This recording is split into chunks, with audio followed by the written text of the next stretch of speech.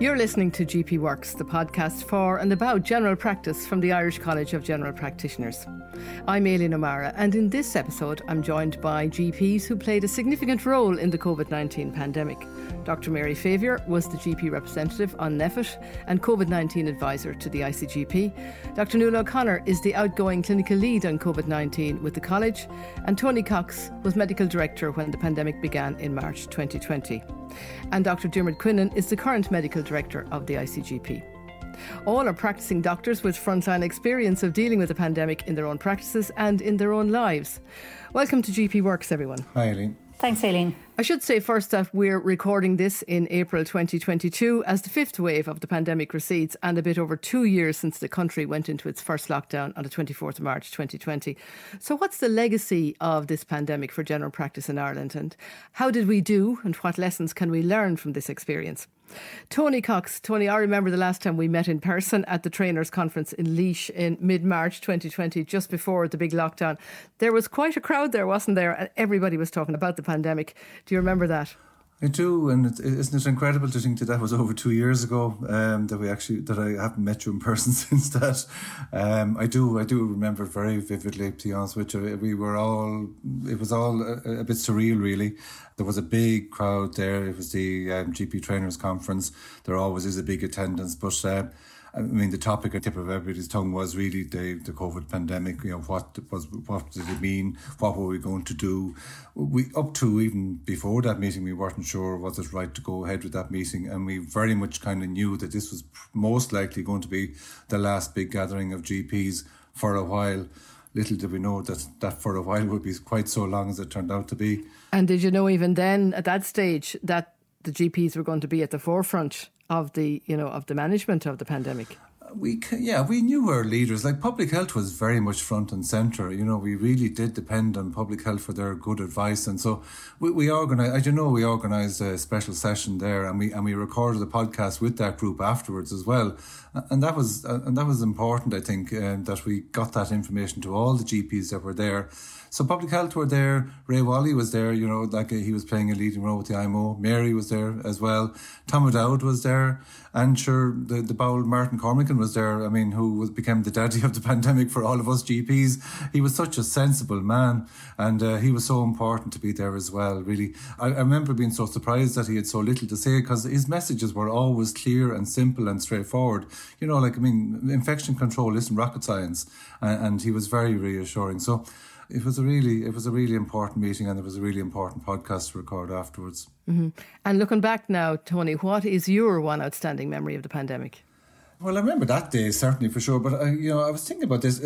The fear was the outstanding thing at the start. Really, that fear. I remember putting up a stop sign on our door after that meeting, you know, like that patients would stop and think, do I really need to go in here? And really, should we be having patients coming in? I remember being in the surgery with our staff. You know, we came so close to our staff. We were always a very close-knit practice, but we became even closer during the whole pandemic. You know, we had no vaccines. We didn't know how much we could trust the protection that we had. You know, the PPE that Nuala was so good at getting us organised and trying to do it right. You know, it was all about protecting our staff, protecting the practice, and doing the right thing by our patients. And those early days, kind of working towards getting open again, you know, and seeing patients face to face and how to do it safely. So that fear was a big memory for me. And then quickly getting over that with the information that we got from all our experts. You know, like, we had a wonderful team of clinical leads, and Nuala was a star throughout the whole thing. And as I say, Martin Cormican, getting on our feet, getting the confidence, getting comfortable with our PP, and getting open again and start getting back to doing some normal general practice. That's the big thing I remember, to be honest with you. And like I say, Nuala was the star, but also there's a whole PPE set up named after you, Nuala, isn't there? There is, yeah. That might be one of my legacies. The full Nuala and the mini Nuala will maybe forevermore how people learn about what type of PPE they should use in different situations. But I suppose, you know, it's interesting listening to Tony there, because I do remember that fear, actually, Aileen. And I put down two outstanding memories, and one was the 12th of March 2020, when the Taoiseach Leo Varadkar addressed us from Washington. And it was the start of, we're closing the schools, we're closing the creches, you should work from home. And I think it was then that you thought, oh gosh, it's really happening. We knew there were some cases in the country, but this was the real start. And I think there was huge fear then. And we really had to rapidly turn things around very much in the course of days, really, to redo how we did general practice. And that fear that Tony talks about, that was in our practice. And it's what I felt very much when I was talking and tried to support my peers. But the other memory that really stands out for me was our first COVID vaccination clinic of our over 85-year-olds on the 18th of February 2021. And the sheer joy and happiness and the incredible boost it gave to everybody, because these people had been cocooning for a year, and it was like, gosh, this is the step back to freedom. It's hard to describe how joyous an occasion that was for all of the GP practice team. And it was less than a year from, as you say, from the 12th of March 2020. Yeah. So really, things really moved very, very fast.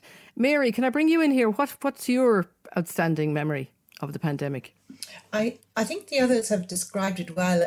Of initially, it was the fear. It was the real concern about not understanding and seeing those images from Italy and military trucks, and was this going to come to us? And some of the early patients getting incredibly sick and ending up in hospital, and us trying to, as was already mentioned, bring the staff together, create a bond. We had little huddles every single morning, trying to keep everybody on board, make sure everybody was updated with all the latest information.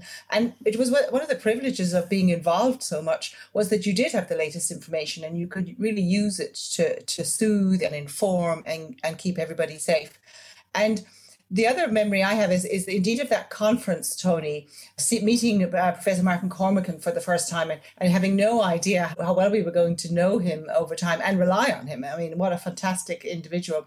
But then as the Taoiseach made the announcement, getting the call from you, Aileen, that RTE wanted to do a live link talking after the Taoiseach's announcements, and standing in my garden, and me beforehand sort of saying, well, what am I going to wear? But then also, well, what am I going to say? And to my partner, Kevin, said, say something reassuring, say that we'll be okay, say that we'll cope, and dig deep into general practice, and that general practice will have a role, and general practice will be there for the patients. And that became something of a theme. And so there was those early days where we were just all trying to do our best, and we really wanted to help. I think that they're the memories. And I think you're underestimating what both you and Nuala did during those 2 years of reassuring people, and also bringing general practice right into the centre of the management of the pandemic, but also the management of the message to the public, which I think was very successful when you look at our, vaccination rates, when you look at how successful. I know a lot of people died, but Ireland stands out there as having a very successful vaccination rollout and bringing people along with them as a community. What about the collegiality in the college, Nuala? The webinars really took off, didn't they? Yeah. Yeah, I mean, I think it's one of the things that we really learned from this is the importance of collegiality, of peer-to-peer support, and the value of having good communication networks. I mean, the WhatsApp groups, that were set up all around the local areas, the webinars. And I mean, it's, the webinar started, actually, the first one started on... It was actually on Paddy's Day, and I got a phone call from Jacqueline Glisson, a GP in Castletown Bear, to say that she had a license, a Zoom license for 500, and people were wondering, would I mind talking about some of the stuff, a lot of the guidance that we'd been sending out? And I said, sure, we were kind of locked down by then, and I said absolutely no problem. And within an hour or two, she had 500 people and a waiting list. And I think that's when we realised it was very off the cuff. I had a couple of slides, and I just kept talking to people for an hour and 45 minutes, answering the questions. And I think, Tony, you were on then, and I think we saw, this is a way that we can really use to communicate.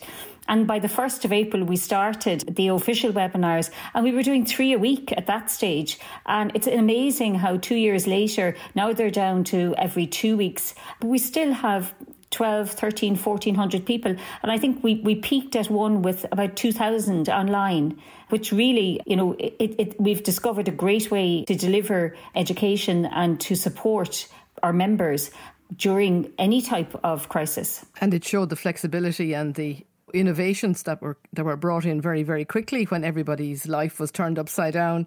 I mean, e-prescribing was another one. But I think the webinars will stay, won't they? Won't they, Mary? What do you think? Yeah, I think that's the plan. I think the hybrid learning, that ability to meet and greet GPs with such large numbers on a Wednesday evening at 8 o'clock, I think the college would be very slow to lose that. And I think most members would like to keep it in some fashion.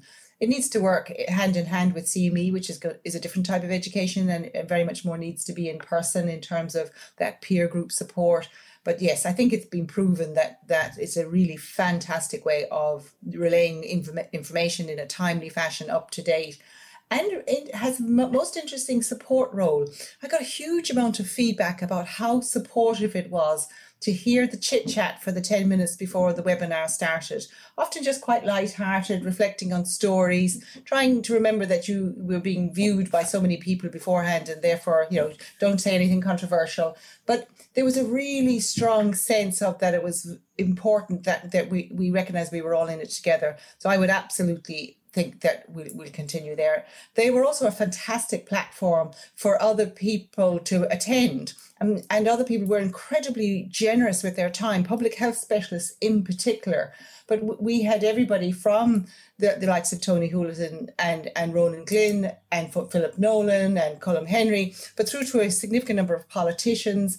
And it was a very much coveted spot in terms of sharing messages. And we were very appreciative of it because it really helped deliver those messages. Mary, in a recent article you wrote for Forum, you said that general practice came of age and stepped up. What do you mean by that? I think we've, to a certain extent, been the Cinderellas of the health services. We've always been very much people who got on with it. We just provided, 95% of clinical interactions in any year are provided in general practice. 27 million consultations, huge amounts of clinical care being delivered, and not with a lot of bells and whistles and not with a lot of fanfare. And I think we knew that, but I think two things happened. I think that those in the HSE and the Department of Health realised not just the volume of work we were doing, but how quickly we could adapt and innovate and how agile we were. There was very little we weren't prepared to try and fix and sort out and deliver if we could at all. And so I think that was a significant change. But I also think in the public eye, I think that people's understanding and knowledge of general practice was different. And people, I think, felt bonded to their GPs. So when they heard the likes of myself with Nuala or Tony, whoever happened to be on the radio, they thought of their own GP and they thought of their relationship there. And I think they valued it. And I think there's a lot of very important positives that are coming out of that. And I think we've formed so much improved relationships with the HSE and the Department of Health in terms of working relationships that can only be a thing that's positive into the future. And will it continue, do you think? I would absolutely expect so. I think we've all learned a lot. I think as GPs, we might have been somewhat, cynical about the HSE, or for instance, and wary.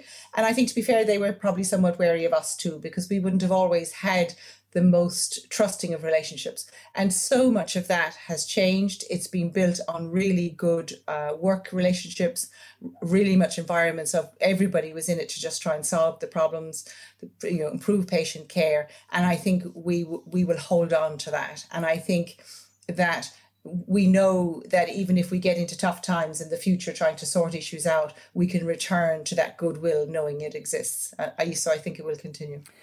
Nuala, what do you think is the legacy of the pandemic for general practice and the health service, and particularly in relation to infection control, which I know is one of your big areas of interest?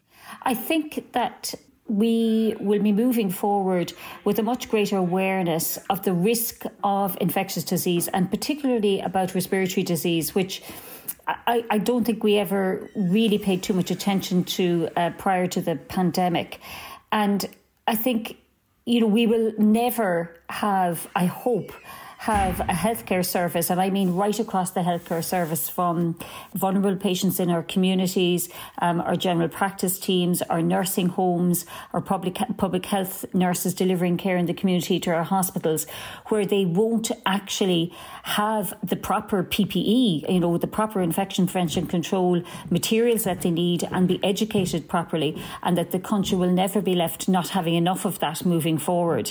Because that is, I suppose, one of the things with the pandemic. We do know that our nursing homes in particular, COVID got in there in a manner that with hindsight, some of it could have been prevented. So I think that's one of the big things moving forward. I also would echo what Mary said, is that we've really learned the value of multidisciplinary, interagency teamwork, and how if we really want to solve our healthcare issues, we can only do so if we all work together for the patient good.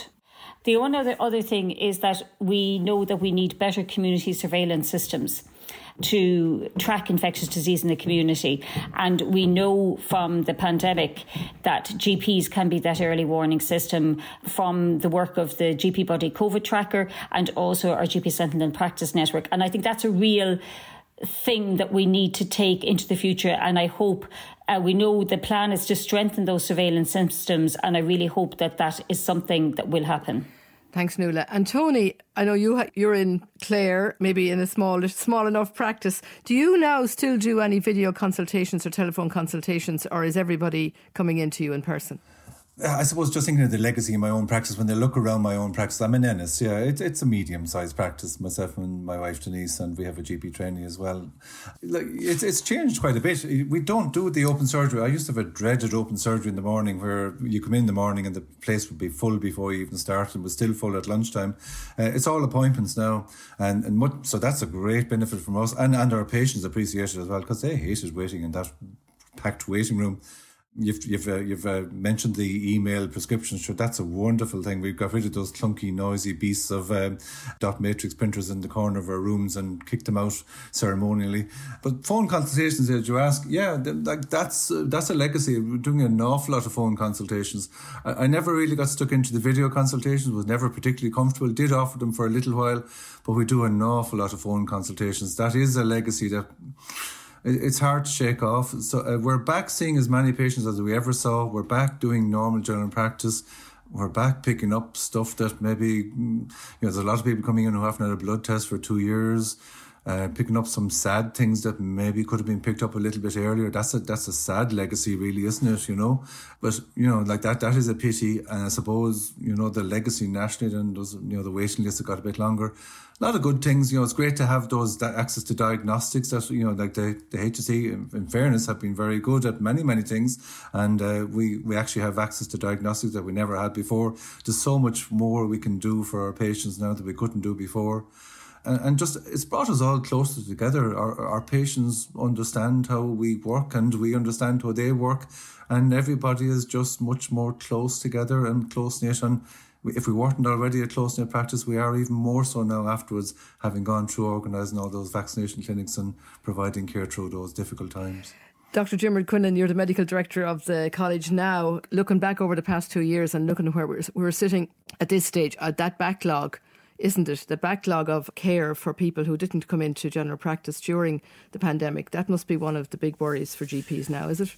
Absolutely. There's a very substantial backlog of delayed and misdiagnosis for lots of reasons, partly with the, general practice was very busy with managing acute COVID and the vaccinations, and lots of people, particularly older people, very appropriately were concerned about coming out and engaging with their GPs. But the sad reality is that inevitably there will be a delay and a missed diagnosis, and they both impact on patient care and patient well-being.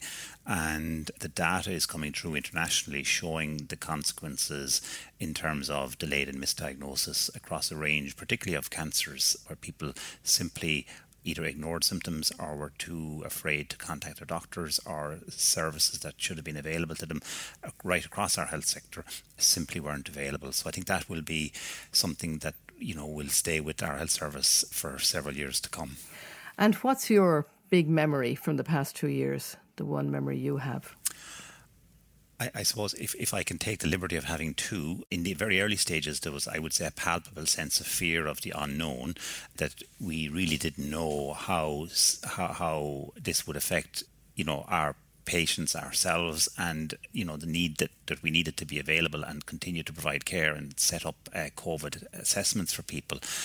And the longer term really is the trauma that people experience during hospitalisation for seriously ill people and bereavement during the pandemic lockdowns, that people's loved ones when they were in hospital and seriously ill and died, that their family and friends weren't able to be with them, and in funerals that their numbers were severely limited, which caused a very additional substantial long-standing trauma to all concerned. And certainly in my area, I remember, people standing by the roadside as a hearse passed as a mark of respect, but that was as far as they could go. So I think that was a very deep trauma to people at a time when they really needed the support of family, friends and community. And unfortunately, it was very limited.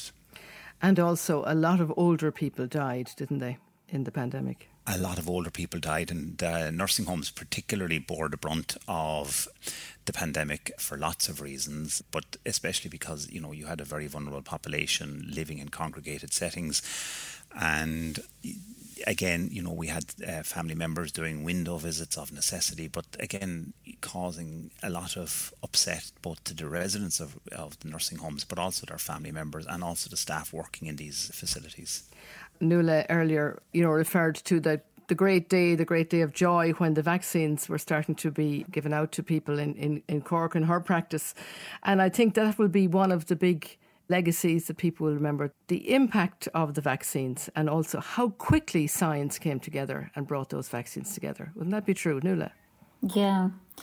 Yeah, absolutely incredible. And it's down to the new technology. We were very lucky that the mRNA technology had already been substantially developed, and it allows them to develop new vaccines much faster. And actually, it was one of the things I had put down was people understanding and the renewed understanding of the importance of vaccination and how vulnerable the whole world is when it has no immunity against something.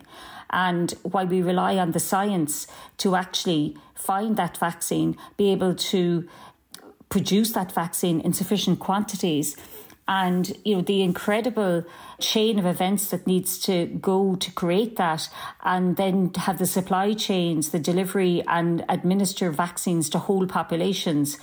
It's incredible really that it happens so fast.